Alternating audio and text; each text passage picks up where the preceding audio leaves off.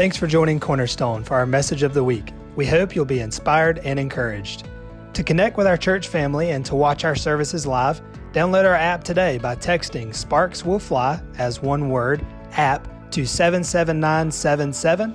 That's Sparks Will Fly app to 77977, or by visiting us online at sparkswillfly.cc. Amen. Let's go to Matthew chapter 16. Matthew chapter 16.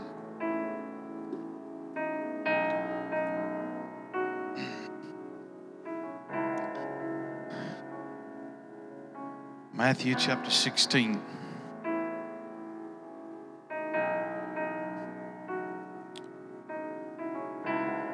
I want to go back where actually Stanton opened up last week. Got to bring a lot of correction to what he taught. No, I'm cutting up. I just want to go back to that same text and jump around in some places right there. So, John Brown, if you can pull, or Matt, whoever's back there, if you can pull Alan Mike down just a little bit. I wanted to play it. Just pull some of those keys out of the where it's not as loud. Let's just pray. Father, we just thank you for this day, Lord. We just thank you for the opportunity just to preach and teach the word. Father, I do believe that Matt is correct, Lord. We just cannot continue to knock out church services. We've got to see a difference, Lord. We've got to make an impact. And so, Father, I pray today that you would just open our ears, open our understanding. God, give us a picture of the call of God on our lives. Don't let us sit on the sidelines. Let us get in the fight. Let us get in the race wholeheartedly. Wholeheartedly, Father. In Jesus' mighty name. Now, I'm telling you, I could probably preach for about 18 hours at least. I have been locked away for a few days. But I got something on my heart, and I want to go right back in. Really, the message that I have to preach is, I've longed and I have studied and have been after this since I was a teenager. I want to see true city transformation. If you've been a part of this church for any years, if you remember back, Pastor Dale showing us videos, how many members of Transformation Videos have ever heard of Otis Johnson Jr.? The only city in America that's ever made it on that list is Manchester, Kentucky. And there's a documentary called Appalachian Dawn where God began to move in the Appalachian Mountains of Kentucky. And then they've seen such a move of God there that actually the purest water can be found from that city in Manchester, Kentucky. But at one time they had such a problems with methamphetamine and drugs that the drug dealers had drive-through windows. And they were serving more people than the fast food restaurants were serving in a day's time. It was so bad that they could no longer recognize the citizens of the community and roadblocks because the person on their license did not look like the individual they were looking at. They were burying, I think, around 6 people per day to drug overdose. And there was a Baptist minister there who owned a bookstore. And then there was this charismatic storefront preacher who had a passion to read, and he would go to this bookstore and said, "Do you have this book?" He said, "No, I don't have it." He said, "Can you order it?" And so and God forged a friendship between these two men. And so what they did was they got before the Lord, and God gave them the strategy to do a prayer walk over their city. And so they stood up against that spirit that was overtaking their city. Come on, somebody. They stood up against that spirit, and God broke the back of that through prayer. And God brought a transformation to that city. But until we saw Manchester, Kentucky, there was not a city that had made it on. There was places in Argentina, Brazil, Uganda. I actually met Jackson Senyonga. I think he actually come here. I know he came to Southland. How God broke the back of the AIDS epidemic in Uganda. If you remember a while back that the World Health Organization said that Uganda, because of the outbreak of AIDS, would no longer cease to be, would not even be a nation. But that was broken through the back of a prayer. Come on, somebody.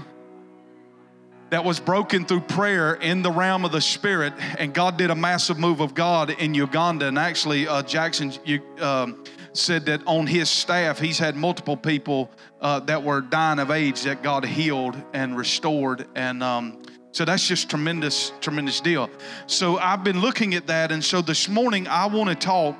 If you've ever heard, actually Lance Wallnau teaches on this, but he was not the one that come up with this. I'm actually going to teach on a subject that the revelation was first shared in 1974, to my knowledge, and God in 1974 forged two men that came together and they met. One was Loren Cunningham. How many's ever heard of Loren Cunningham?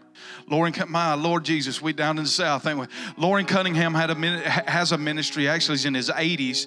And if you actually, I was watching this morning the call of Azusa. You remember when Lou's daughter Gloria comes on the stage when Lindy's singing that song? That man in the brown leather jacket between Bill Johnson and Lou Engle is Loren Cunningham. He had youth, YWAM, Youth with a Mission. And so I'm just telling you, these were radical Jesus freaks that Loren was raising up. There was this one, I remember this one story of this girl that was on this, at this college or whatever, and her father called her or whatever to see how she was doing. Anyhow, she wouldn't come to the phone, and so he called the roommate and said, "You better put her on the phone or whatever." This college kid was in the middle of a 40-day fast, nothing but water, and was too weak to even come to the phone. And her dad asked her, said, "Why would you fast like this?" She said, "I will fast until this nation knows the God that we serve." Come on, church, we got a long ways to go. And so I'm just going to preach to try to bridge the gap of that chasm between the biblical reality and what we see as reality in the church. So there was another man that was running with a youth movement by the name of Bill Bright. Bill Bright is going to be with the Lord, but he had a ministry called Campus Crusade for Christ. And Loren Cunningham was seeking the Lord, and the Lord began to show him these things that Loren Cunningham referred to them as mind molders, if you will. And Bill Bright had another name. Forgive me for not knowing, but anyhow, when they begin to share the revelation that they had, which is basically where we get Lance Wallnau and others talk about the 7 mountain mandate. Who's ever heard that revelation in the church? The 7 mountain mandate. So that's what I want to talk a little bit this morning. I want to talk to you the reason why I believe that the church has lost its influence. How many knows that the church plus the gospel plus the culture equals transformation? When the church preaches the gospel minus of the culture, we have liberalism. Are you with me now? So here's the thing. I'm going to try to draw this out on here. Maybe we need an artist. You'll see that I'm not an artist. All right, so we have, these are not mountains, are they? Abby, I'm mad to get you to draw a mountain. All right, here we go. We're going to do.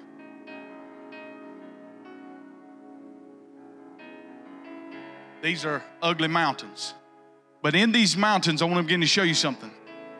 We got a lot of ground to cover, so you all right? I'm going to try to do more teaching. You know I'm subject to holler, okay? But listen, we got media. Media, education. What else we got? Help me out right here. We got government. We got business. The arts and entertainment. What else? I'm missing a couple. Family. Which one am I missing? I have to look at my notes.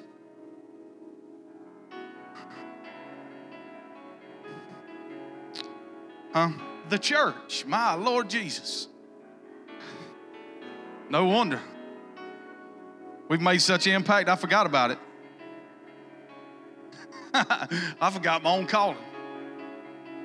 Let me say this now. When we read this, what Stanton read last week, he gave you the background and the history of that. We also went through the background and the history of it. He gave it to you again on the Wednesday night podcast. Now let's look at it again. To make up time, can I just quote it to you, okay? In Matthew 16, in the verses that we quoted out that we were going to read, that Jesus taking his disciples to Caesarea Philippi. There he began to ask the question, whom do men say that I am? He says, some say that thou art Elijah, some say that John the Baptist. He said, but who do you say that I am?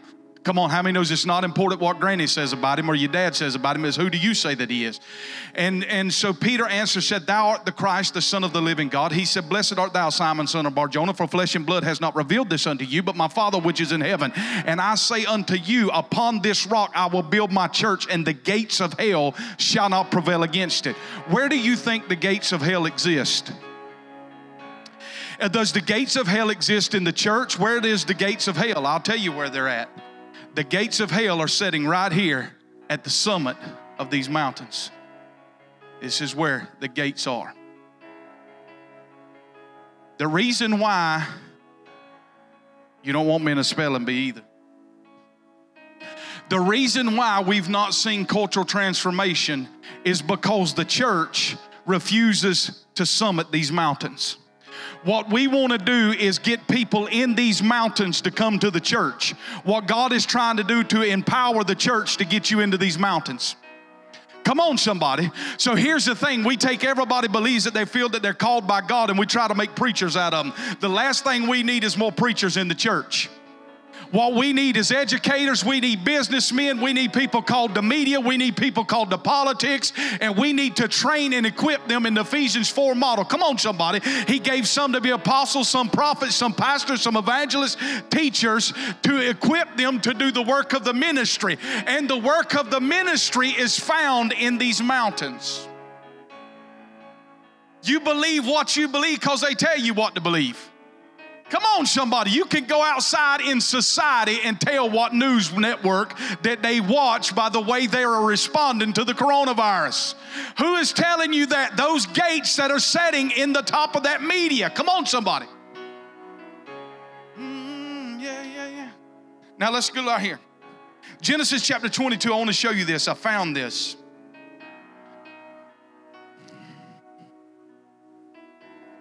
Man, I found a bunch of cool stuff this week. Genesis chapter 22. Genesis 22. Look at verse 15. This is where Isaac is taken up on the mountain, and Abraham's about to put a knife through him. How many knows this is an allegory of Christ? Come on now. Of Jesus. This is a picture of Jesus going to the cross. Watch what happens after he withholds the knife.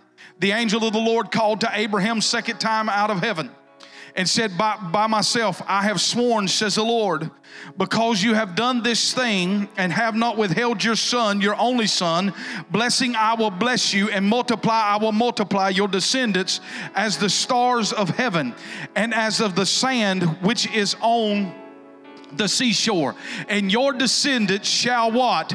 Possess the gates of their enemy. How many? Listen, I'm telling you, this is the plan of God.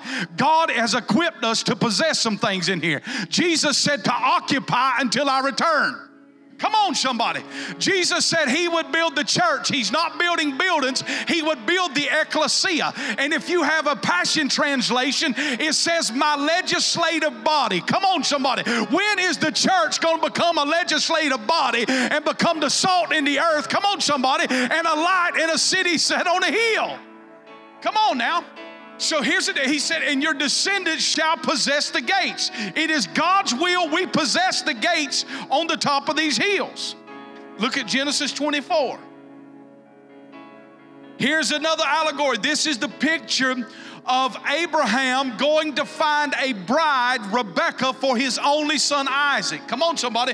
Where did he find Rebekah? He didn't find her in the club. Come on, somebody. He found her at the well of his presence. This is where God Almighty is going to find his bride. Come on, somebody. Not happy with church games, but in his presence, what Matt just declared. So he finds Rebekah at the well. Now, Rebekah goes to leave to meet Isaac. Look at what her family, who? The church family. Come on, somebody. Say the church family. Look at what they read over her life in verse 60. And they blessed Rebekah and said to her, our sister, may you become the mother of thousands, of 10,000s, and may your descendants possess the gates of those who hate them. Look at your neighbor and say, God is about to bless me to take something. Come on, somebody. Lord of mercy, I'm preaching in the funeral home, but glory to God, he's given us the power to raise the dead.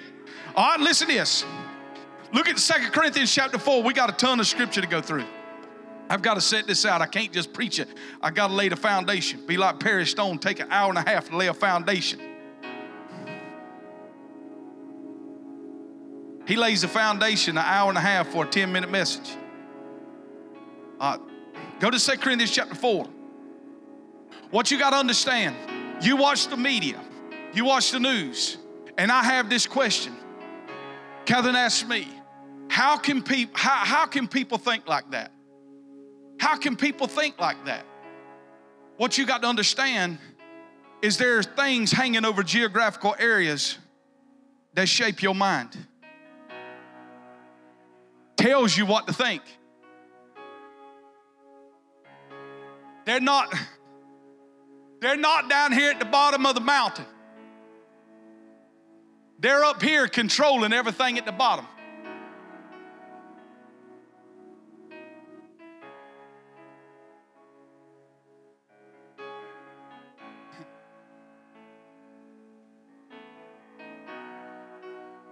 All right, look at this in 2 Corinthians chapter 4.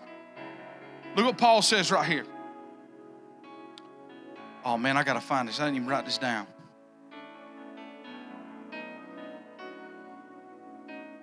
All right, let's start right here. Therefore, since we have this in verse 1, since we have this ministry as we receive mercy, we do not lose heart.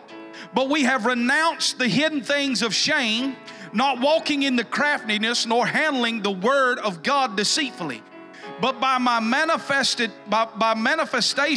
of the truth, commending ourselves to every man's conscience in the sight of God.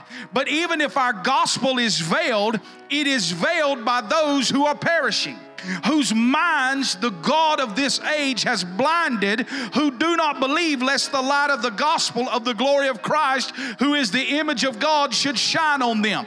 Where these gates cease to exist to veil the minds. Come on, somebody. This is why you believe what you believe. When you receive Jesus, the Bible says scales fell from your eyes. Come on, somebody. When Jesus in John 3 went to Nicodemus, he said, if a man is born again, he can see the kingdom of God. You got to be born again to even see that there is a kingdom at hand. But my God, the church has been living in the lobby. John 14 says, let not your heart be troubled. In my Father's house are many mansions. If it were not so, I would not have told you so. I go to prepare a place for you. Where I go, you may be go also. There's a lot of rooms in the Father's house that the church has never even had access to or walked in. We have had men to walk in them, like William Branham and God's generals you read or whatever, but the church hangs out in the lobby. So a man must be born again, what to see. When you are born again, God gives you eyes to see the kingdom, to press inside the kingdom. The church preaches the gospel of salvation. Jesus never preached the gospel of salvation. He preached the gospel of the kingdom. What is the difference? The gospel of salvation is about redeeming man. The gospel of the kingdom is about redeeming the earth. Lord, I'm hollering a little bit. The gospel of the kingdom is about redeeming the earth. It's about going all the way back to the garden in Genesis. Come on, somebody. Where Adam was created with dominion. Look at your neighbor and say dominion. Oh, don't offend nobody, preacher.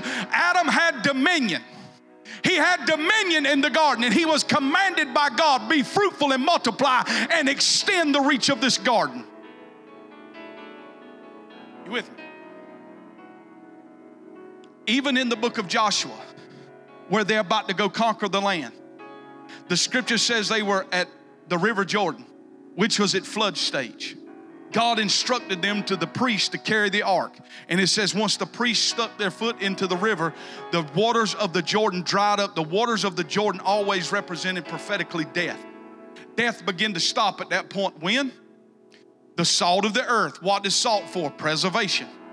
Wherever the church is located, there should be no decay outside the walls of the church.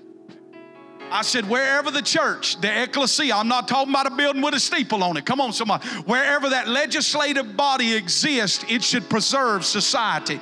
But you and I are not preserving society. We have got to come to terms. We are not preserving society. These gates sitting at the top is what is dominating the culture. Now, I don't got time really to get into all of these. But listen here. Education. How many would send your child to a restaurant? How many would send your child to a restaurant when 1 out of every 10 dies to food poisoning?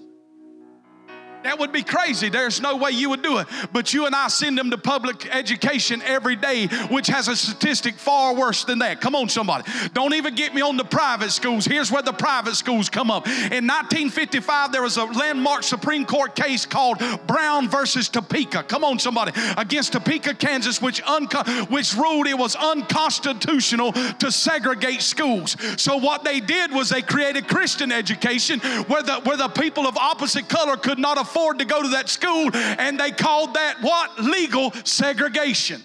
Now, you and I got a job to do, whether it's in Christian education or whether it's in government education. We can't abandon the mountain. Come on, somebody. We need godly people to look at this mountain and say, I believe that the tide can turn. Come on, somebody. It doesn't take a majority of what I'm talking about. And I'm not just talking about voting in conservatives. The gay agenda advanced under the most conservative presidencies of 10 years, had the most advancement under conservative presidencies. So here's the deal. How has the gay agenda, come on somebody, advanced like it has in this nation with only 5 to 6% of the population? Because they've not done what the church has done. They've infiltrated these mountains from the top down to push that agenda.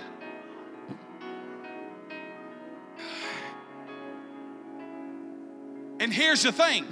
The gay agenda destroys this mountain right here called family. Oh, preacher, you gotta love. I do love.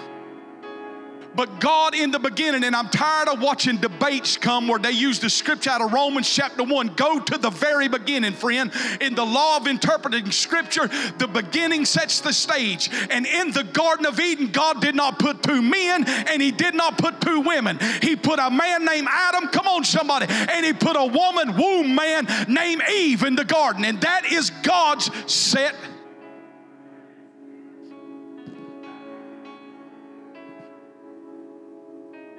I want to just tear that up just a little bit. But it's destroying family. They'll tell you to love, but why don't they tell you the suicide statistics of homosexuality? Why don't they tell you the disease of homosexuality? Come on, somebody, that it causes. What happens is they infiltrate society. They use media to get us desensitized to it. Down at the cartoon level, Disney, come on somebody, don't just, oh yes. These little cartoons now where they got two dads and two moms, they're desensitizing, and meanwhile the church sits back and says, well, it'll never happen. No woman ain't never gonna take prayer out of school. It'll never happen. And it's happened. Come on, friend. You and I are called to as mountain climbers to get in these mountains to make a difference. I'm not trying to take over the mountain. Actually, if we put Christians on top of this mountain called business, we'd collapse the thing.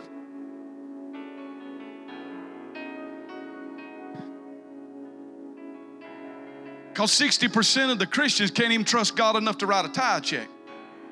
And you think God's qualified you to handle wealth?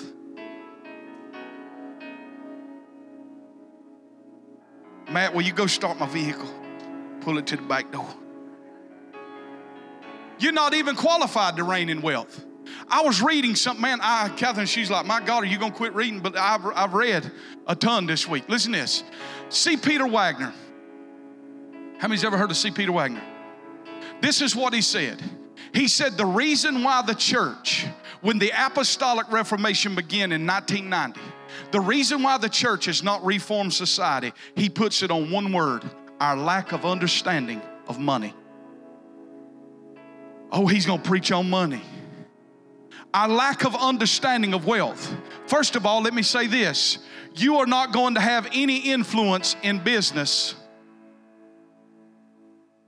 driving something that's held together by Christian bumper stickers in debt up to your eyeballs. What business recognizes as success is wealth. How does Bill Gates have a voice into the medical community with no degree? Wealth. They recognize this. What the church does is All he gonna preach about is money. He gonna tell us we got a tithe. We get mad when somebody preaches about money. Well, you ought to get mad when you read the New Testament. Because Jesus preached about money more than he preached about family. Because it is a stewardship thing. How you handle money is how you will handle the rest of your life. Oh my God.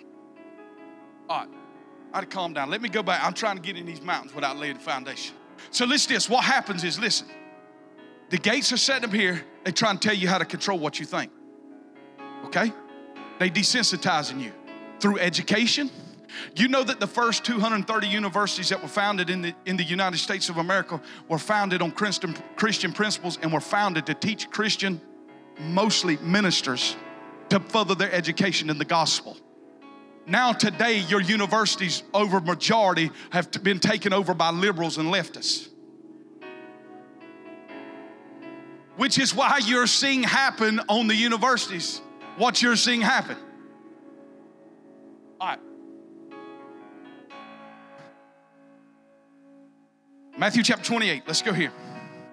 So trying to control what we think. I say this about the education. The government was never meant to teach your children. I'm going to say it again. The government was never meant to teach your children. Who is called to teach your children? We are. All right.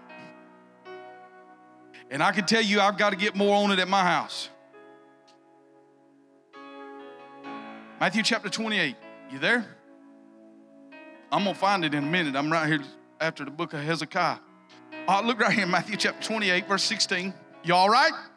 All right, listen to this. Then 11 disciples went away into Galilee to the mountain which Jesus had appointed for them.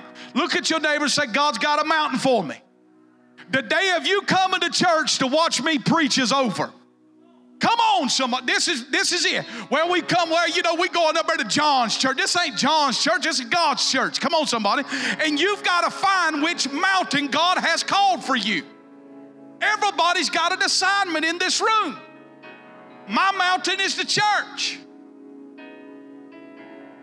I've been like a pickaxe on it for every day. God, Junior, I'm asking God to give me another one. Give me media or something. But I mean, I don't even know how, I didn't even hardly know how to work the iPhone. Still don't know how to work it, man. So I can't be on media. Look at this. He had arranged a meeting where? On the mountain. What is he trying to tell you? I'm calling you to the mountains. I'm arranging a meeting for you on the mountain. You are called in the mountain. Here's Catherine. She gets frustrated with education, and a lot of times she looks forward to retirement from being a teacher, but then when they closed the school down, she cried for 5 days because she couldn't go to school. She's called to the mountain of education. You with me? Well, she'll be crying when she's got to go back. But listen to this. If we can get the other 50% of the tithe, she won't not let them quit. When they saw him, they worshiped him, but some doubted. And Jesus came and spoke to them, saying, all authority has been given to me in heaven and on earth. Go therefore. Where? Go. Look at your neighbor and say, get going. Go and make disciples of all nations. Do what? Make disciples of all nations, baptizing them in the name of the Father and the Son and of the Holy Spirit. The church has made disciples in nations, but we have not began to disciple nations. Let me tell you who is discipling nation. Islam.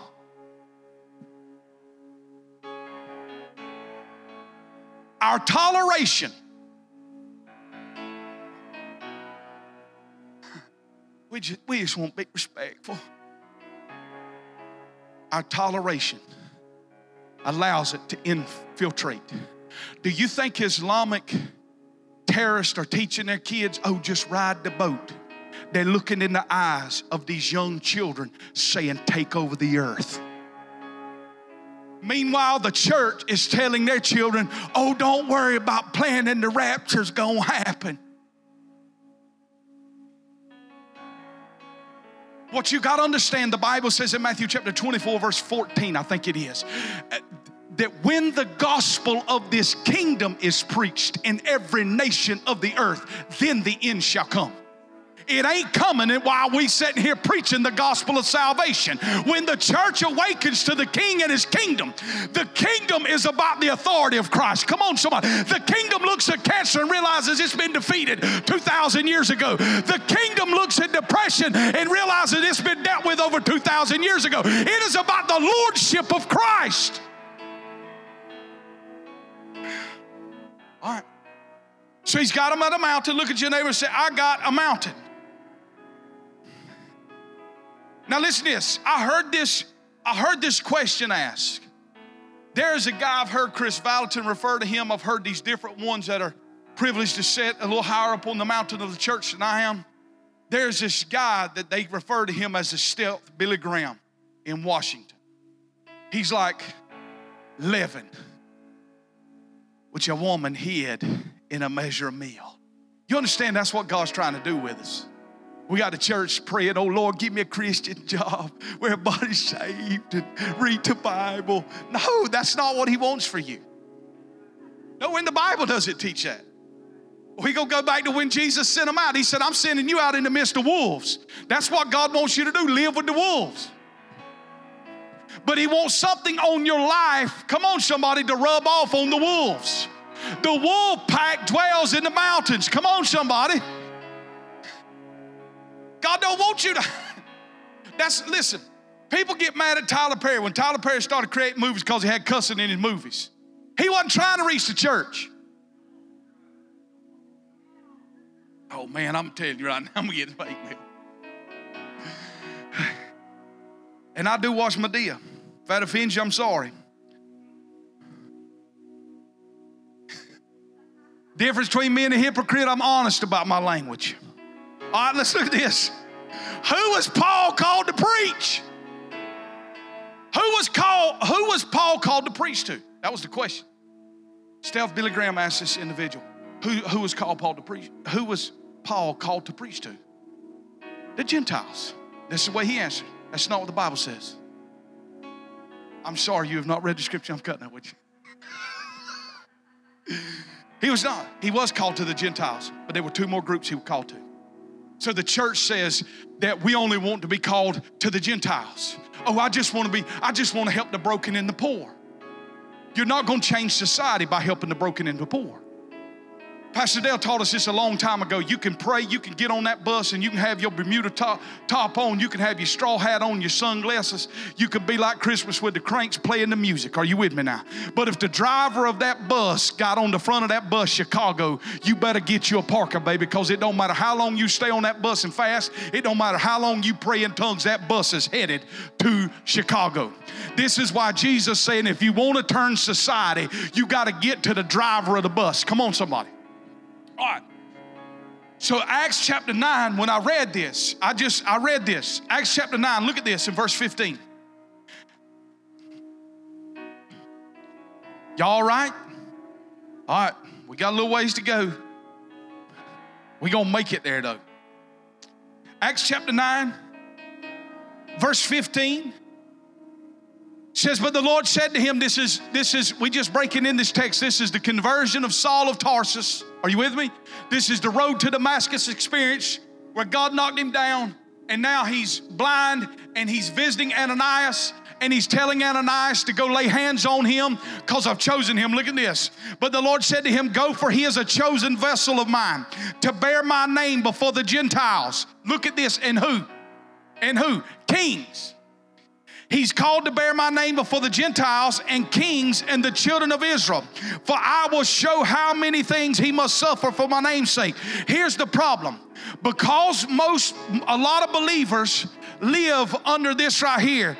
Well, we ain't nothing but old sinners saved by grace. Man, I'm just an old sinner. We're in a pile of debt. We're broke, but we wear that as a badge of honor. Poverty is of the devil. Brokenness is of the devil. I said poverty is of the devil. It's part of the curse. Prosperity is the blessing of God. Well, we just so sinners saved by grace.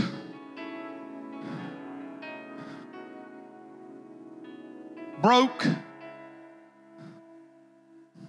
You know, Jesus was broke. That's a lie. Come on now. But the South is ate up with that. Jesus was broke. Well, if Jesus was broke, how in the world could he afford a kosher meal in an upper room big enough to hold 13 folk? That's called the Last Supper. If he was broke, how did he wear a seamless robe, which was the Armani of his day? The clothes he wore was so expensive, they cast lots to see who could have them. But his robe was also prophesying to us seamless that there was nothing separating him from the kingdom. I may have been a carpenter, but I was a kingdom man. I may be a plumber, but I'm a kingdom man. I may be a businessman, but I'm a kingdom man. I may be a nurse, but I'm a kingdom man. I may be a teacher, but I'm a kingdom man. I'm a seamless. Because we believe this about ourselves, it has caused us to be afraid to go see the king. I got to get into this, okay? But let me tell you something. I believe God's going to give us opportunity to get before the kings. This is how Solomon was raised by David. When you set before kings, not if it happens, not could it happen, but when you set before kings. Proverbs says, consider his delicacies. Realize you're not there before yourself. Come on, somebody. All right. So he's called to look at this. Look at Matthew chapter 10. Y'all all right? I didn't even write this down. All right, let's go to Matthew chapter 10. I want to reread this. Alamac, you all right? All right. Verse 5. Then these 12 Jesus sent out and commanded them, saying, do not go into the way of the Gentiles, and do not enter a city of Samaria, of the Samaritans, but go rather to the lost sheep of the house of Israel. And as you go, preach, saying, the kingdom of heaven is at hand. As you go, see how many souls you can save. Is that what he said? He said, as you go, preach, saying, the kingdom is at hand. Now, in other words, this has got to be the starting point of the message. Now, you can build on the message, you can elaborate on the message, but this is the message that you go carry. There is a kingdom at hand. Come on, somebody. How far is it? It's within arm's reach. How far is healing? It's within arm's reach. How far is deliverance? It's within arm's reach. How far is prosperity? It's within arm's reach. You can start today breaking the curse of poverty off of your life. Just start being generous. John Wesley preached under extreme oppression. Extreme deals that were going on. He preached under extreme economic depression. This is what he said. He said, make as much as you can, save as much as you can, and give as much as you can. If you will put those three principles in your life, you will die a wealthy person. Oh, God. Man, I'm about ready to just...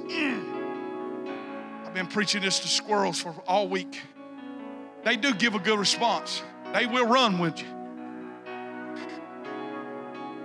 Look at Matthew 10. Preach, saying the kingdom's at hand. Heal the sick. Notice the command. The same anointing that allows you to preach is the same anointing that's going to allow you to heal. Heal the sick.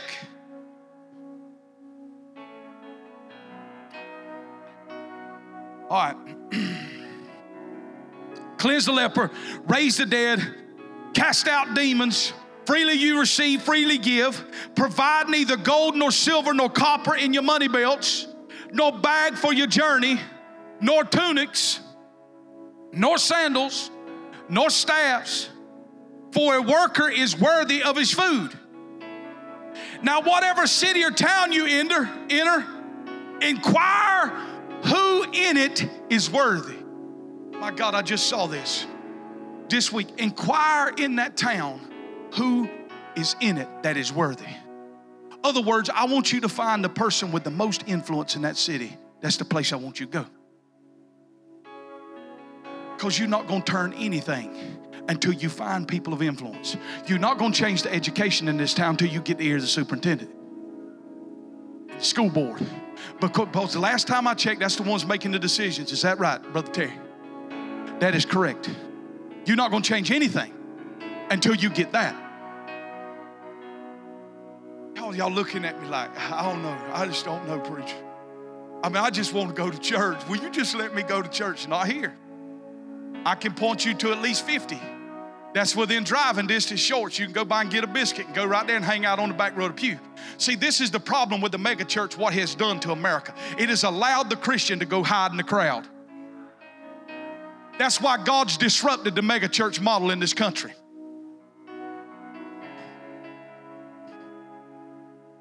Well, he's against mega churches. I'm not against mega churches. I got a mega church. All right. Man, listen. Go find who it is worthy. I want you to lodge there. Let the salt on your life begin to get on them. Let the light that is in you shine. Come on, somebody. We got a church worried about the darkness. Quit worrying about the darkness. The light overpowers the darkness. Just shine the light. My God, I'm not going into a crack house wondering if I'm going to succumb to a crack addiction. Oh, God. All right, I got to move on. My God, we only on the second page here. All right, let's go to Luke chapter 4. Where does he want them to go? The kings. Where does he want them to go? Whoever's worthy. So that means I'm going to have to break off my life this false humility, seeing myself as worthless.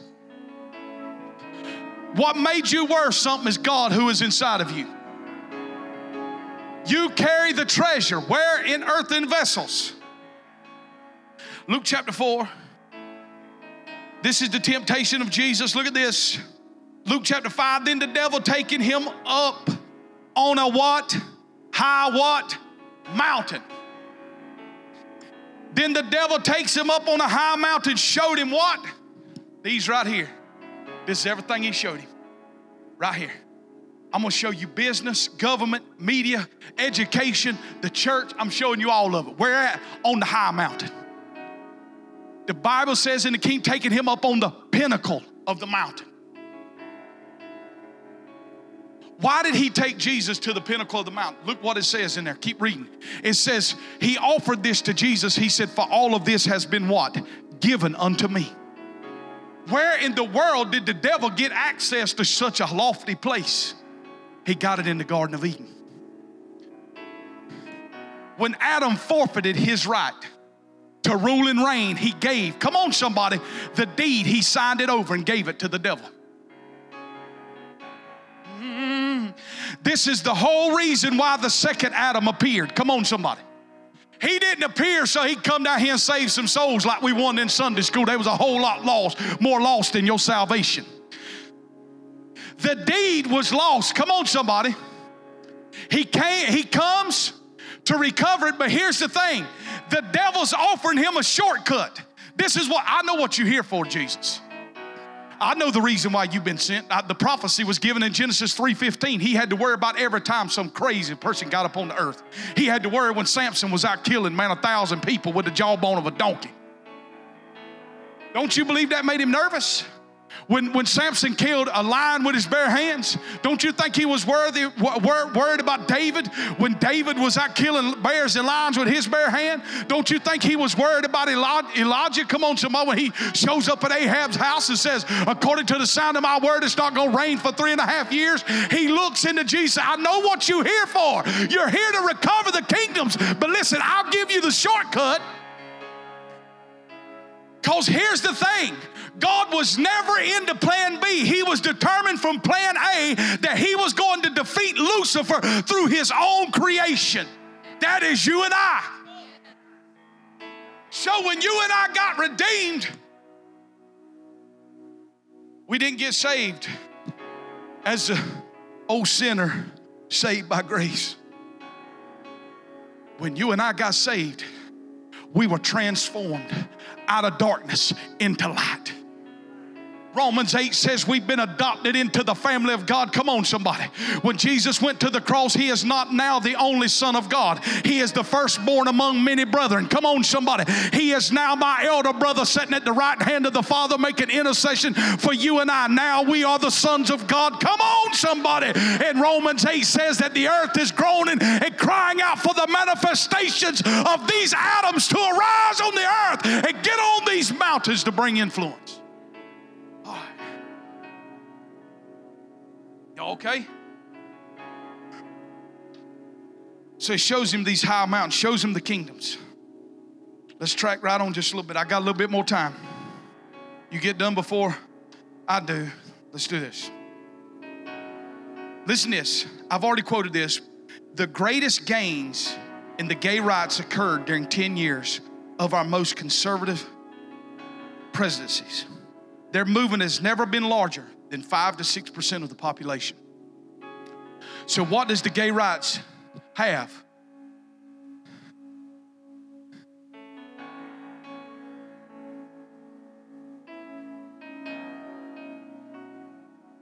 Money.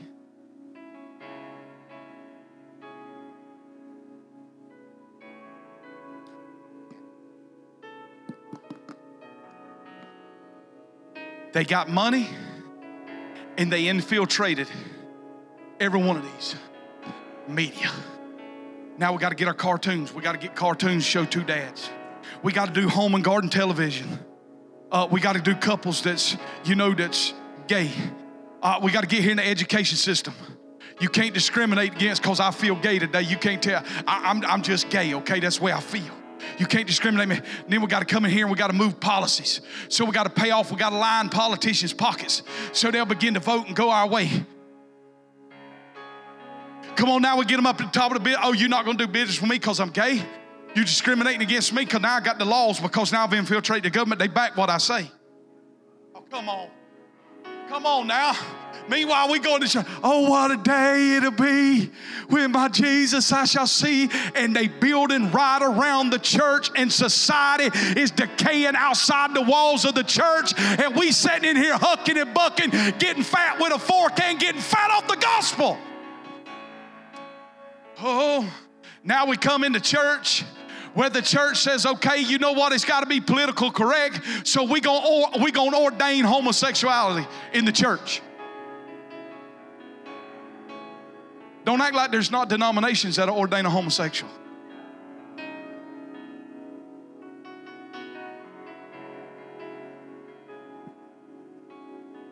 I remember listening to Apostle John Kelly when I was in my early 20s. He talked about the gay agenda. He said it's one of the greatest threats against the church. I said, man, this man's lost his mind. Let me tell you, it's one of the greatest threats. Now, what we going to do as a church, when the government education provides your kindergartner education about Adam and Steve. When drag queens go to schools in LA to read our children books.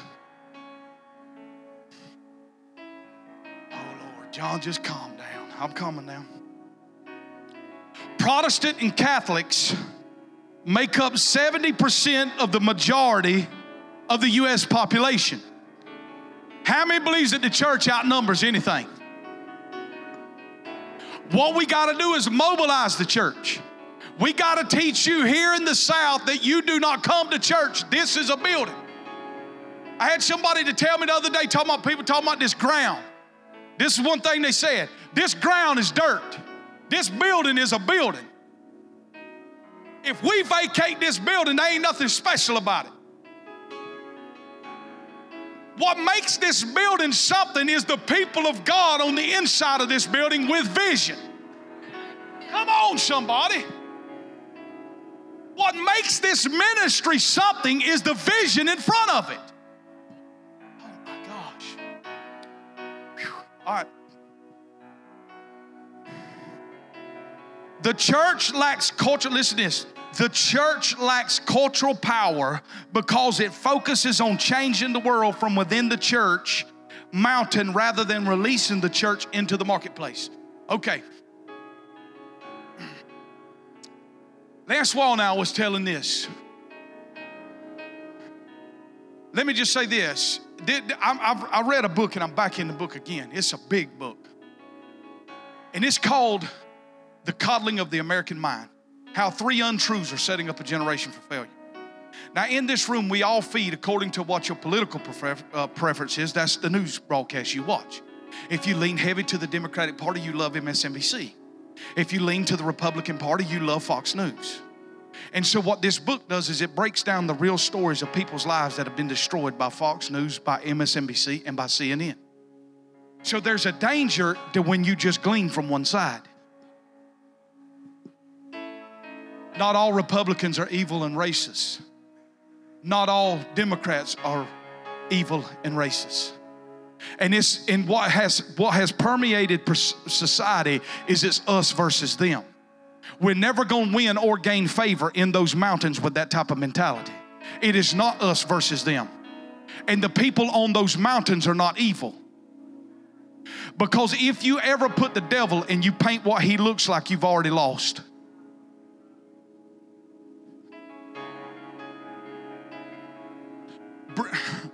Brennan Manning says this in his book, Ruthless Trust, that once you put a face of an individual and you call that the devil, you have already lost. Adolf Hitler was created in the image of God. He was just deceived. Because all people are created in the image of God, everyone is due honor. And how we're going to win this mountain is not through the takeover mentality, but through the way Jesus took over these mountains. Is he grabbed a towel and a basin and he began to serve. John 13 is the greatest key into cultural transformation. Live the life of a servant. Revelations 5 and 10 says this. It says that God has made us kings and priests under our God. We are priests. We worship him. Come on, somebody. But we are kings. The only place I'm a king in front of is in front of the forces of hell. Come on, somebody. I have the authority to pull strongholds down in his name. Come on, somebody. Casting down every imagination that exalts itself above the knowledge of God. Corinthians chapter 10. You with me now? So we begin to serve in these places. We begin to serve not because we're trying to make you a Christian, but because we love.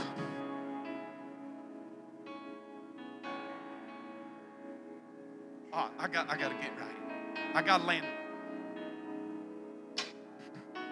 All right. We've tried to bring them all. Remember John 5, the healing at the pool of Bethesda? For a certain season, the angel come down and stirred the waters, and there was a man 38 years laying there that Jesus walked by and healed. That's the whole mentality of the church. If we can get you to come to church, your life can be changed. Why don't we just start believing if I become your co-worker, your life's about to change? If you go out and eat with me, something happen on you. If I walk in your house, the whole atmosphere of your house going to change. If you broke, if you listen to me for 5 minutes, your finances are going to change. If your marriage sucks, come on, somebody. If you just come out and look the way I model life, something's going to change. If your kids don't act right, just hang out with me. You ain't got to come to church with me. Just hang out with me. Get near me. Come on, somebody. This is in the book of Acts. Acts chapter 5. Peter, shadow. They put him out in the street just that the shadow could get over him. All right. Oh, Lord. All right. So here's the thing. We got to begin to release the church. Okay, I feel called really to start a business. Great. Start your business. I feel like I'm called to politics. Oh, help you, Lord. Get into politics. I feel like God's calling me to be a teacher. Teach. Be a coach. You'll make more difference being a coach and being a teacher than you ever will standing in the four walls of a church. Because every year you get a fresh batch of little open books running right before you to write on. People that are never coming through the walls of the church are going through the school.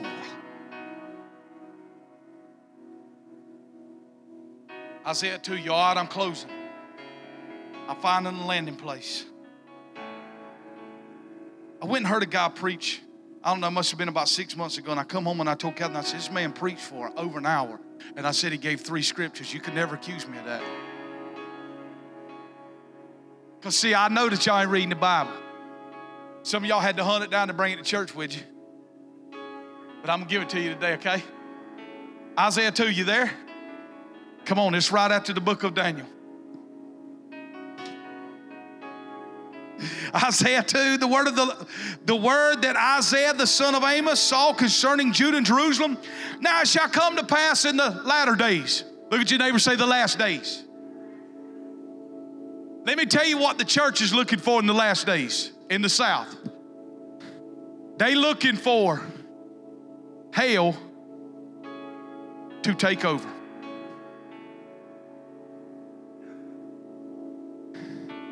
And a few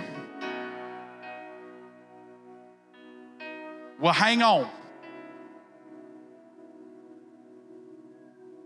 to the end. I've been doing this since I was 18. That's the predominant view, I'm telling you, in the South. Pull up Romans 5:17. Put it on the screen, Romans 5:17. Put it in the New King James if you got it. But the predominant view of the South is, listen, we got to pray for the rapture. Because if you've not seen the news, it's getting bad. And it's getting bad now in our neighborhoods. Pray for the rapture. Man, I'm not trying to be a smarty britches. I've traveled a lot in my theology. Okay? Because at one time, I believed that the Lord was coming back before we made it back on Sunday night. And then I said one night that the Lord can't come today, and I was preaching in a church, and Matt was with me. This is maybe close to 10, 12, 15 years ago, somewhere along in that. And Matt for real had to go out and crank my truck up and get us out of there because it was about like Paul ready to throw us off the mountain. Listen to this. For if by one man's offense death reigned through the one, much more those who receive what? The abundance of grace. What do you have on your life? The abundance of grace.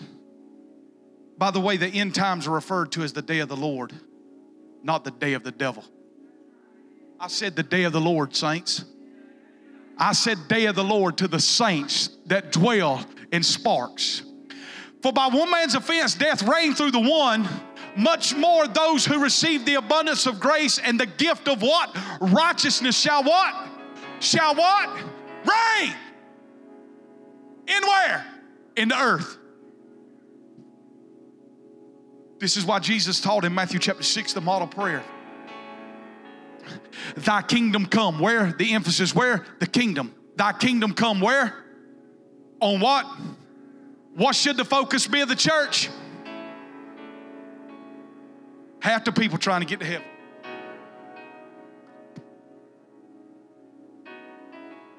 Newsflash, why are you trying to get to where you already dwell? Why are you trying to take a trip where you already live? Ephesians chapter 2, we are seated with Christ in heavenly places. I live there every day of my life. All right. All right, we got to finish this right here. Listen to this. So here's the thing. The mountain, go back to Isaiah 2, we got to finish it. The mountain of the house of the Lord, what? In the latter days, in the last days, that the mountain of the Lord's house shall be established, what? This mountain right here, what? The church? Where's it going to be established at? Over everyone. How many seen the movie The Secret Life of Pets? You remember when Tiny Dog and them killed a viper or whatever, and he goes in there and he showed his battle plans. I sent this to Matt and Stanton. I said, get me an easel. And my battle plan's going to look about like his at the end. And he said, looked at it, and he said, you remember when they looked at it and they said they can't even understand it? He said, how can you can't understand it? He said, I'm trying to get us to understand it. The mountain of what? The house of God. You ready? It's going to be where? It's going to infiltrate all of this. Y'all, this is great news. I said this is great news. So we're gonna infiltrate all of this. Business, family, entertainment. How many know like Revelation Wellness? How many knows what I'm talking about? Revelation Wellness, Lisa Keat. Got a few in here. So all they doing is just working out, right? Wrong. While they working out, they proclaiming the word of God over you. They teach you about losing weight. You got a whole lot more weight to lose than just around your gut. The weights of the world, the cares of this life. What about if we had these chairs out of here one day a week and we was doing exercise up in here? Come on, Richard Simmons workout style with the Word of God over people. Come on. All they know is they come into a workout class. Come on. All of a sudden they hear the music playing. Man, what is that? Man, why is she up there so happy like that? What is this feeling I feel? That's the kingdom of God coming near you. Come on. This is how Jesus sent them out in Matthew 10. I'm sending you out as sheep in the midst of wolves, but be wise as a serpent and harmless as a dove. So at the end, the latter days, the mountain of the house of God's going to be in all of these. Going to be in media. We're going to see a turnaround of the media in this nation. About 5 people believe that. I announced it here first. I said we're going to see a turnaround in the media, and we are. Hollywood is being infiltrated by believers. The Passion of the Christ by Mel Gibson broke ground. Come on, somebody. I said it broke killer ground. Education. We're about to see the greatest education reform the nation has ever seen. Terry, believe what I'm saying? I said we are about to see the greatest reformation of the education system we have ever seen. It is broken. Listen, I don't need nobody to tell me it's broken. We in it. We know it's broken. But I'm telling you, it's about to get reformed. And it's going to start one community at a time. This is even. You're going to have to stretch your faith right here. I said you have to believe with, you're going to have to believe with some faith. This mountain right here is going to be influenced by God. Let me tell you a news flash. The Word of God is flowing from the White House 24/7 right now. There's worship 24/7 in the White House. See, the media don't show you that.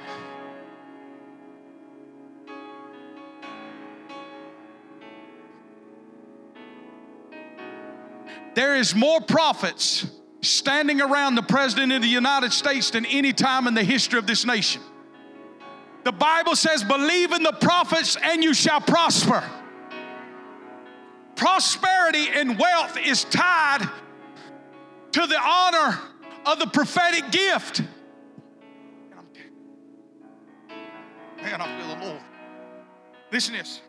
All right, so here's the thing. I gotta bring this to a close. I am not done. I ain't even beginning to set the foundation up what I want to talk about. So here's the deal. If I take Revelations 5 and 10,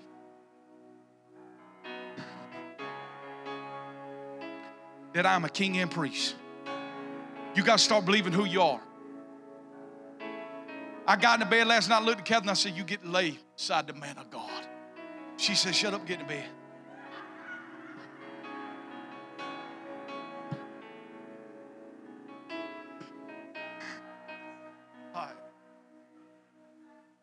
Listen.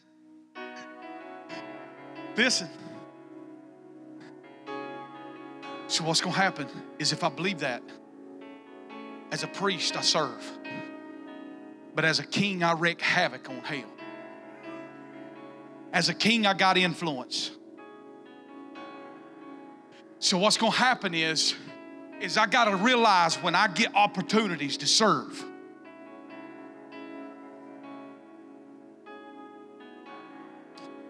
help me, Holy Ghost.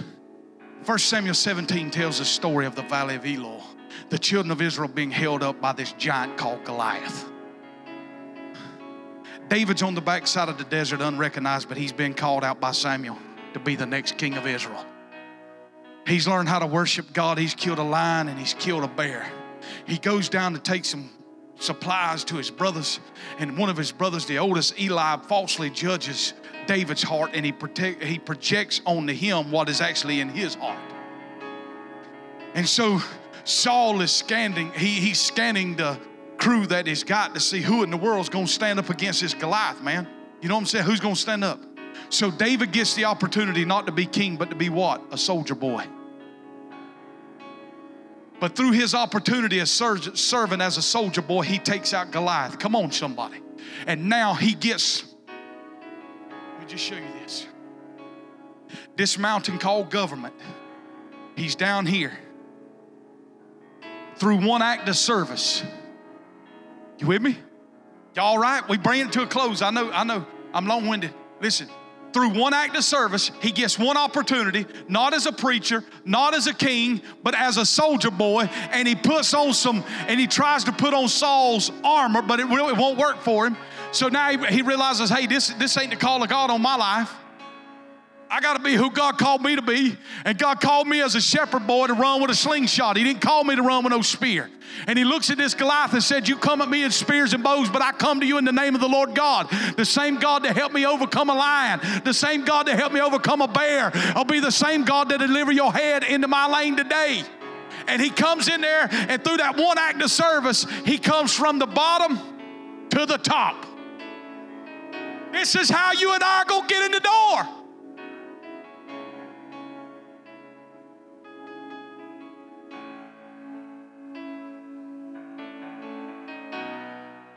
This is why people get mad at me about reading, but I'm telling you, you cannot. Mark Twain said, I refuse to let the school get in the way of my education. You got to read. Well, if you're going to get in the education bracket, you got to begin to read. Stuff like Dr. Ruby Payne, Understanding the Framework of Poverty. We don't have a race problem in this nation. We got a poverty problem in this nation. Oh, Lord. All right, I got to finish up. Acts chapter 28, this is my last verse. Look at your neighbor and say, praise the Lord, we're going to eat. I'm going to set my family down at home and finish preaching the rest.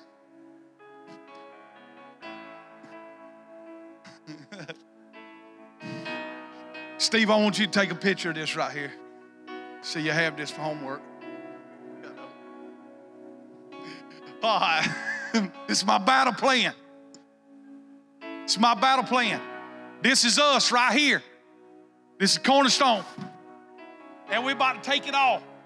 My battle plan. You all right? Let's finish right here with this. All right. Acts 28, verse 7. What I want you to see in this verse, this is the Apostle Paul. He ain't known as some great apostle. He is a political prisoner. He is a prisoner. There's nothing looks great about his life to draw any influence or anything. I'm going to show you what gained him influence here. I'm going to skip over the first one to the very next one right here. In Acts chapter 28, verse 7. In that region, there was an estate of a leading citizen. Look at your neighbor and say, this was the big dog. In that region, there was an estate of the leading citizen of the island whose name was Publius, who received us and entertained us courteously for 3 days. You know he had to be thinking about, who's that prisoner, man? What you bring that prisoner up in here for? What he didn't understand about that prisoner, that they were all dying. Come on. In the previous chapter in Acts 27, they was in a storm. But this prisoner stood up and said, listen here.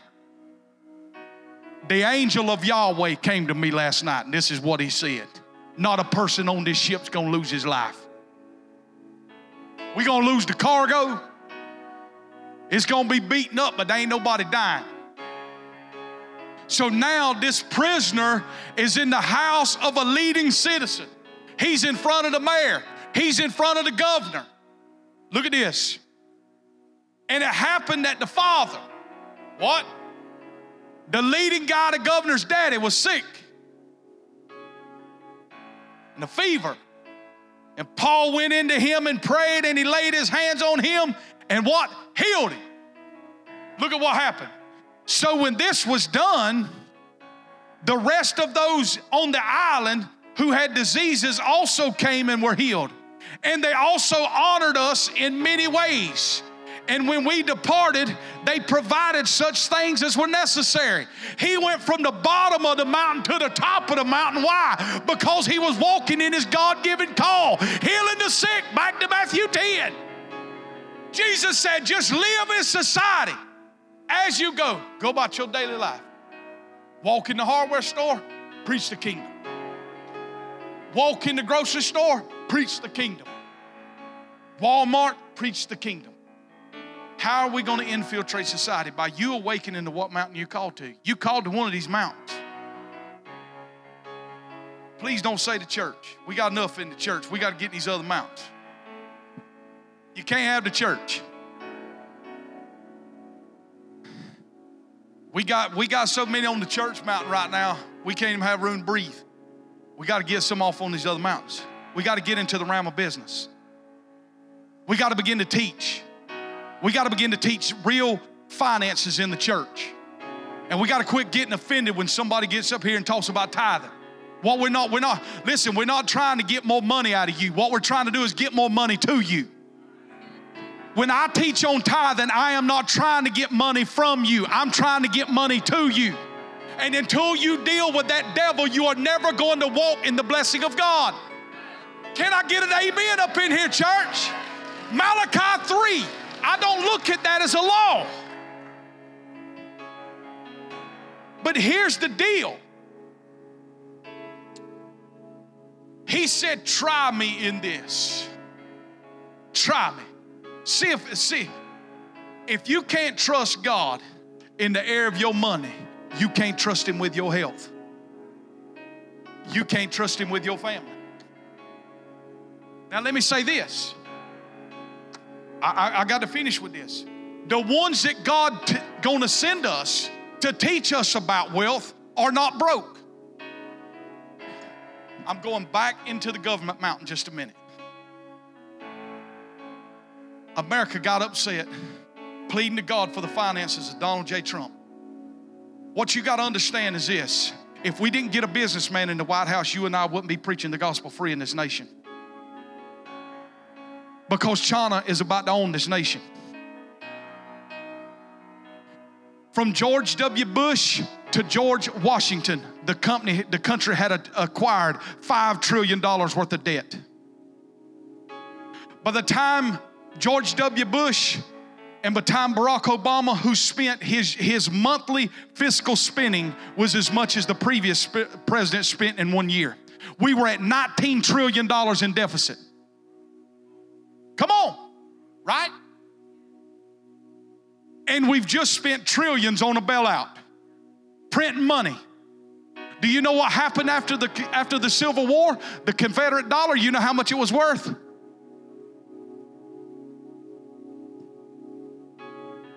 So the church is praying, God help us in the nation.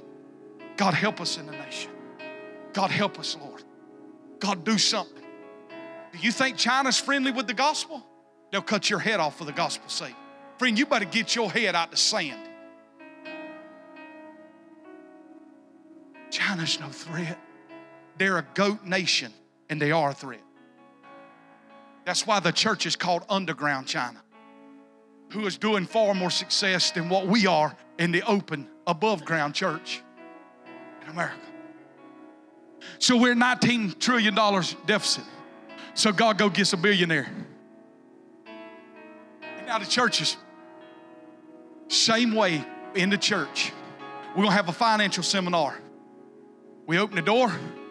They pull up here in a $100,000 car, get out in a tailor-made suit, gator skin shoes. I ain't about to listen to him on finances. I'll tell you right now. I ain't about to listen to that rich joker try to teach me about money. But here's what we would listen to. Somebody, Pastor, I'll be there in a minute. They trying to jump me off down here at the Piggly Wiggly. Rattling, beating up in the parking lot, coming in here clanging, getting out, flip-flops, overhauls. They ain't got nothing to teach you about wealth.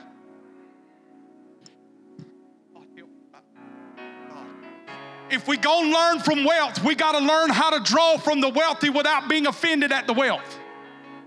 And we gotta learn how to honor those who do walk in wealth. And if we'll honor what's on someone else's life and get biblical principles in our life, what is flowing on their life will begin to flow into our lives. Are you with me now? You can reject this all you want, friend, but you will never drink from the well. Only those that are honored will partake of the well. Come on, somebody. I'm telling you the truth. It goes the same for me or anybody else in this room.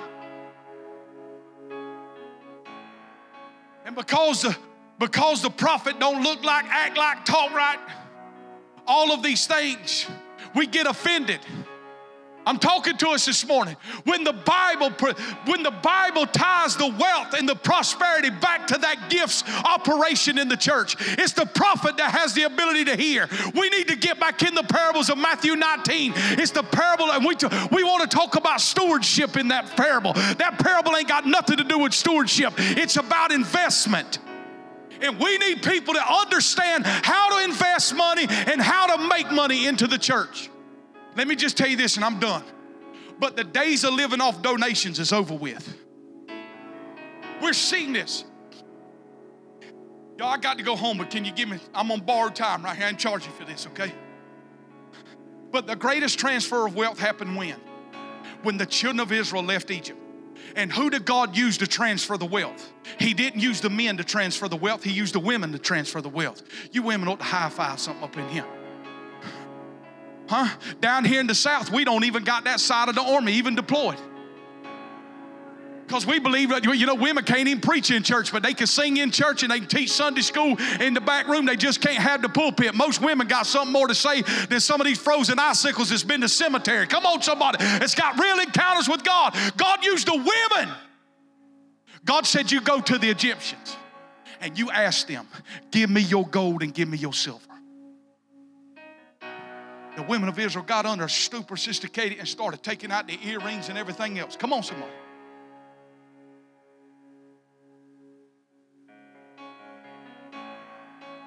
So what we've got to learn into the church, listen, the church has tried to live off the tithes and the offerings. We will not change society by living off of tithes and offerings. If you built me a ballpark in this city and gave me the keys to it, I could change the children of the city. Hello? Because our rec department looked like something that was built by Goofy in 1975, and our citizens don't do nothing but ride by and say, I wish it could be different. We need people to stand up in this town. Oh my God. Okay, you better put the locker back on me. I'm out in the cage a little bit here. I'm going to calm down. I'm calming down. But if you built your own ballpark and your own basketball courts, where everybody had the right, and we wasn't worried about no $35 donation, whether you could play the sport. But now because it's owned, come on somebody, and operated by the kingdom of God, I can teach kingdom principles and they can't nobody run me off of it. There ain't nobody from these other mountains going to influence what I'm doing. Come on somebody. I'm just trying to help us. So how are we going to get that type of wealth into the church? We got to learn how to generate wealth. It is the Lord God, Deuteronomy chapter 8, it is the Lord God that gives thee power to generate wealth. It's one thing to have $100. It's another thing to have the 100 working for you. And this is where God wants to move the church, an understanding of investment and how to make money. In that parable was all about investing. Am I right? And I'm not trying to be evil. I'm trying to learn from myself and learn from my family. I've made a vow before God. My family will never walk a day in poverty. They will live. My children will live by my giving. About 3 people in here can say amen to that. If you believe what I was talking about, you would never let a plate go by in front of you that you sneered at it and you threw a George Washington in there. You would sow knowing that you're sowing into the future, friend. I'm not just talking about into the church.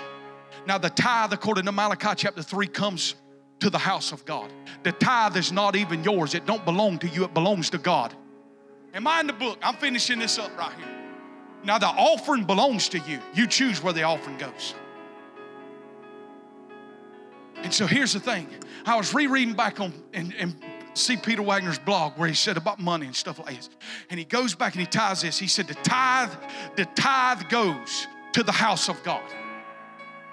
The offering goes where you plant it. But the Bible talks about tithes and offerings. What God has put together, let no man put asunder. And that is not just husband and wife. Prayer and fasting. Tithe and offering. Then he goes back to the first fruits of the book of Numbers.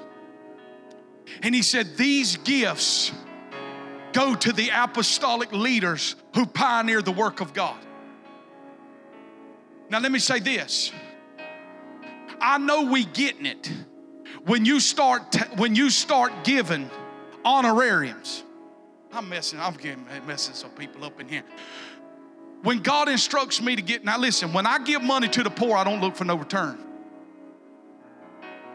But when I give money to honor, up the ladder, I'm looking for the return. Oh, I'm telling you, we are living in the greatest days that you could ever be alive. Y'all, we're about to see what nobody in the book of Acts ever saw with their eye. History is about to be written with the greatest youth movement the world has ever seen. Massive school takeover.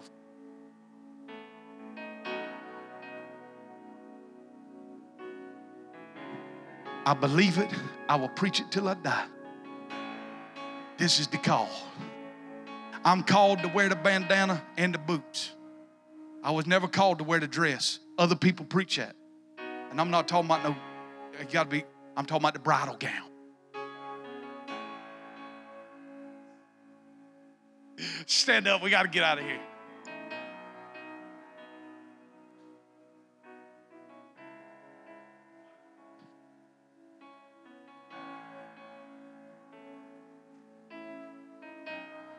Let me say this is another thing. Being how I'm on the ladder or the soapbox or whatever. What the church has looked at the business, they've looked at those up on the business mountain. They looked at those on the business mountain. And they just looked and said, you know what, man? Hey, they are up there just to go get resources and provide it for us on the church mountain. That's wrong.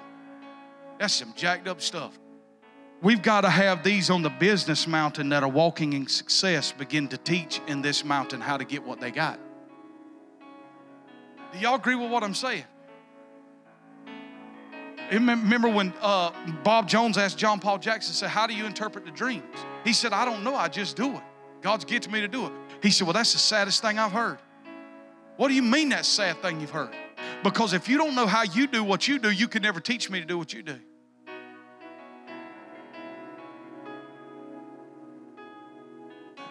But what I'm trying to tell you is the ones that he sent them to, these kings have great influential power.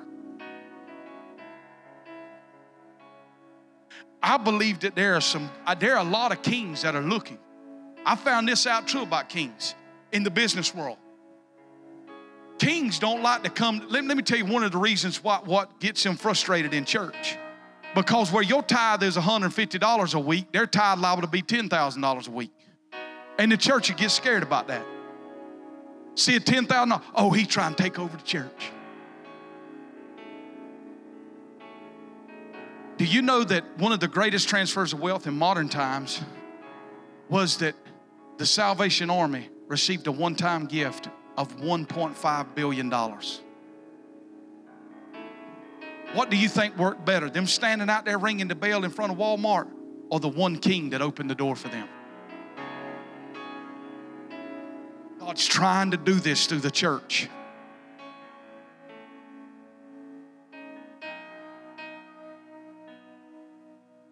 Man, I didn't pick it up right here, Adam. I'm almost done. I'm leaving. If you get done before I do, I will. But I'm telling you, if we're going to drink out of this well, we've got to stop sabotaging the well. I'm talking to us right here, church, this morning. We got to stop sabotaging the well. We got to quit getting jealous and envy. We got to kill those things in our heart. And we got to realize that God's no respecter of person. because I want to drink of those things. Do y'all? Do you want to drink of that well of the finances? Do you really want to do that? God wants us to be a blessing so we can, God wants us to be blessed so that we can be a blessing. I love to sit down and buy people's food. Come on, somebody. I love to do that. You can't buy somebody's groceries when you're broke. Let's break that mentality off our lives. Let's do it. When God sends the package to unlock those finances,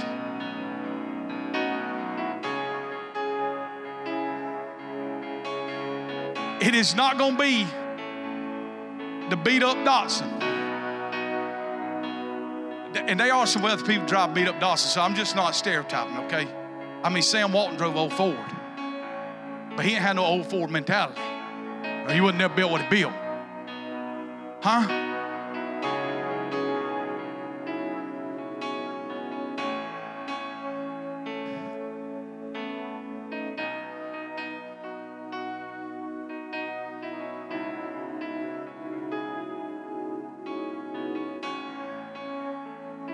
Stretch your hands up. I'm about to pray and we're going to go home.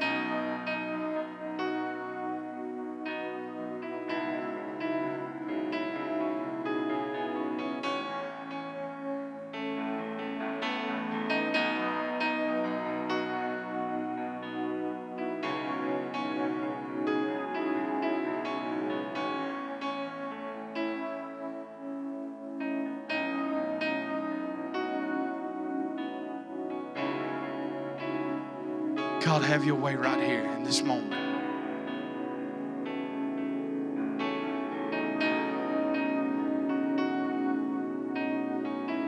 God, have your way in this moment.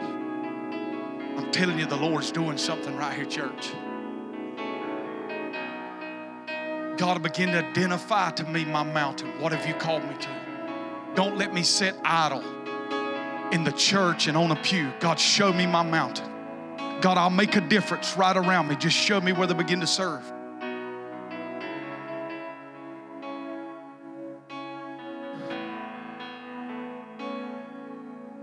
You know, I just want to end with this, and I'm just going by faith here. I don't have no person to please or anything. I'm not running for nothing. I can't be voted out and nothing like that. I'm secure in who I am in the Lord. But this started happening to me on Friday. Then I felt like I started hearing the Lord on last night again or whatever. And I just sat there and listened this morning. Man, I was just burning listening to that old Azusa Street with Lindy on there. And it was basically Lou's daughter, Gloria, talking about Lauren Cunningham and talking about all these different missionaries. And she was just talking about, will you say yes to just go with the call of God? And you know that, God, help me say this the way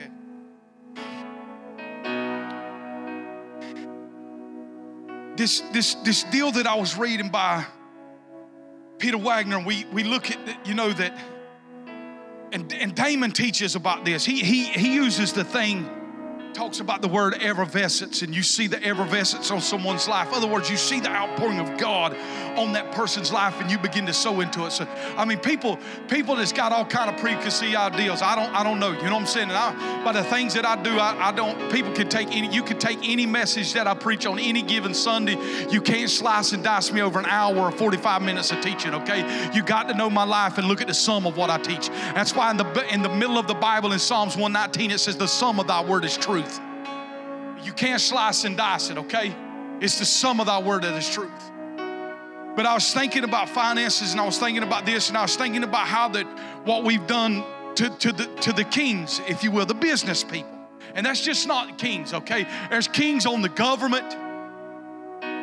The kings just carry influence. They have a way to whatever. And there are business people in this room, and then there are people that carry a greater mantle. There are people that carry the mantles for business. You got to understand the difference. One is a prophetic person anybody can prophesy, but a prophet is the gift. You understand, right? You with me? One has a gift, the other one is the gift. And then the gift of discernment of spirits that the church is bought into, which I believe is the greatest gift needed in the church in this hour, we thought that gift is to be able to discern demons. What the heck you want to see a demon for and be infatuated with demons? The stuff that we've come up, nowhere in the context he said cast devils out. They'll manifest if you just walk in the kingdom. So with this is the gift to recognize the anointing on someone. You with me? Recognize to see the anointing and where it's at. And so, I don't know. I just feel like this is something I got to do. And if I miss God, I've asked God multiple times. I've asked God this morning while I was sitting in my office, I said, God, I don't want to miss you. I don't want to do nothing. Now, those that know me personally know I will sling $1 because I just don't care about it. I ain't even sling if we ain't got it. You know what I'm saying? I don't do good on the saving. When y'all read my last will and testament, my boys, I leave you all the stuff that I purchased for you. And all my love. Because you blew it while I was here. Remember Mr. Brown when he got left all in love? His daddy love? All right. But this is what I feel like. We've got to open the door to the business, okay? In this area, okay? Now, listen. Anybody can judge me leaving this. I don't care. All I'm telling you is what I feel like God has shown me in my heart. And as preachers, what we've done as the priest, we've taken the king and we prostituted him by what he could do to the church instead of taking the gift and allowing that to be displayed in the church to begin to break that off for everybody in this room. How many would love to go to the next level in your finances? I said, how many in this room would love to go? The answer is not you making more money. It's a wisdom thing. That's why Proverbs is all about wisdom. Digest Proverbs every day. It is a wisdom thing. God wants us to be able to be the head and not the tail, the lender and not the borrower. God wants you to be able to go to the dealership, get the vehicle you want, and write a check for it. We have got to get out of this debt. Church, do you believe what I'm saying? I'm telling you, we have got to start getting out of this debt. Because you are, whoever your lender is, that's your master. I didn't say that. The Bible says that.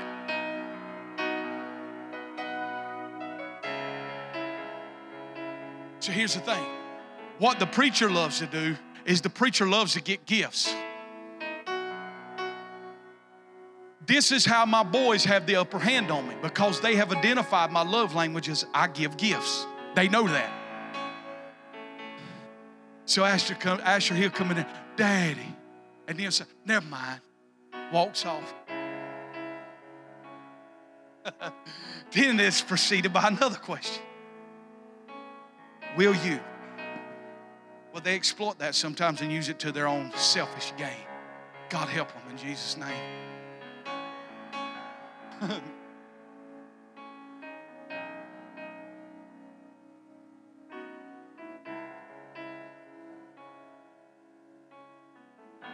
Here's the deal. Raise your hands.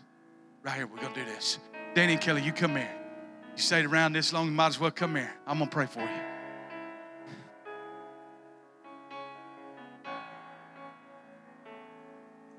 Catherine, you come here.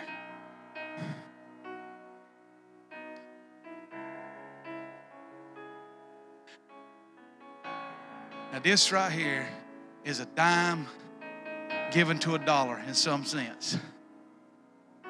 This is a sacrificial gift from my family. Because this check got plenty of zeros on it. But I honor you as a king in the earth. You've told me out of your mouth, not one's come back to say thank you. I am the first among many that will come back to say thank you in the days ahead.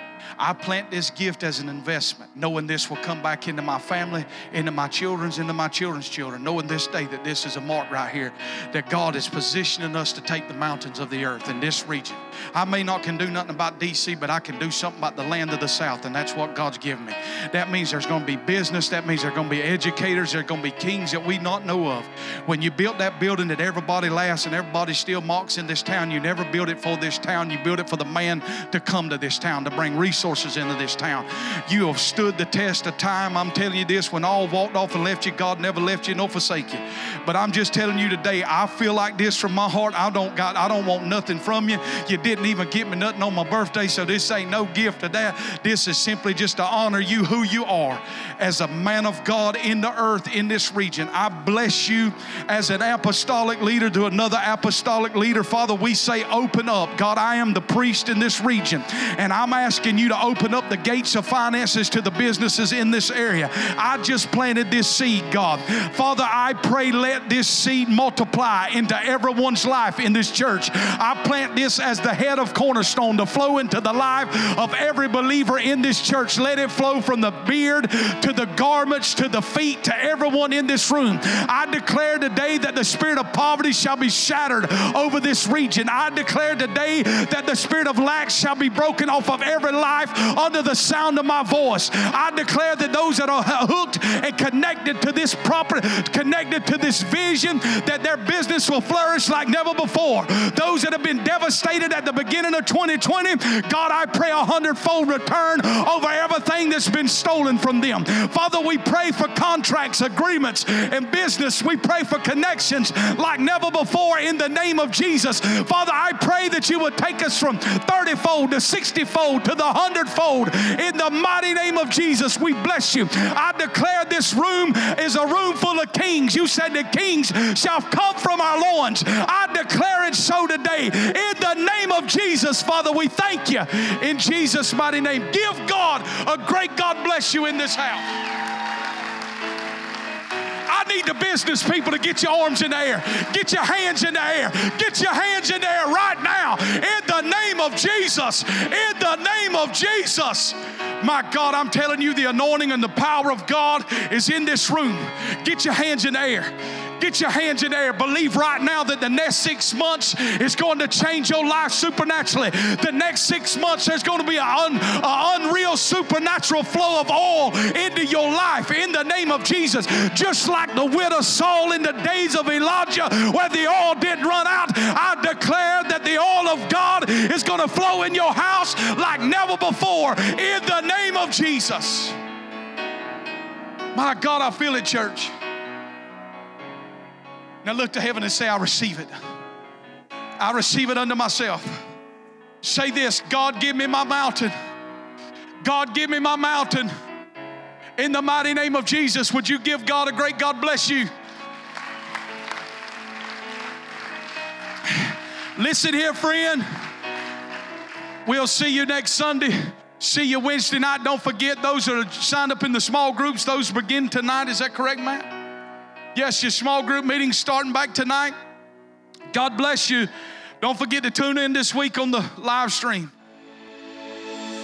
We hope you enjoyed our message of the week. Thanks for joining us. Our passion at Cornerstone is our family atmosphere built on deep relationships. We want to connect with you. Please take a moment and download our app and connect with us on social media to stay updated with all things Cornerstone. We pray you have a wonderful week.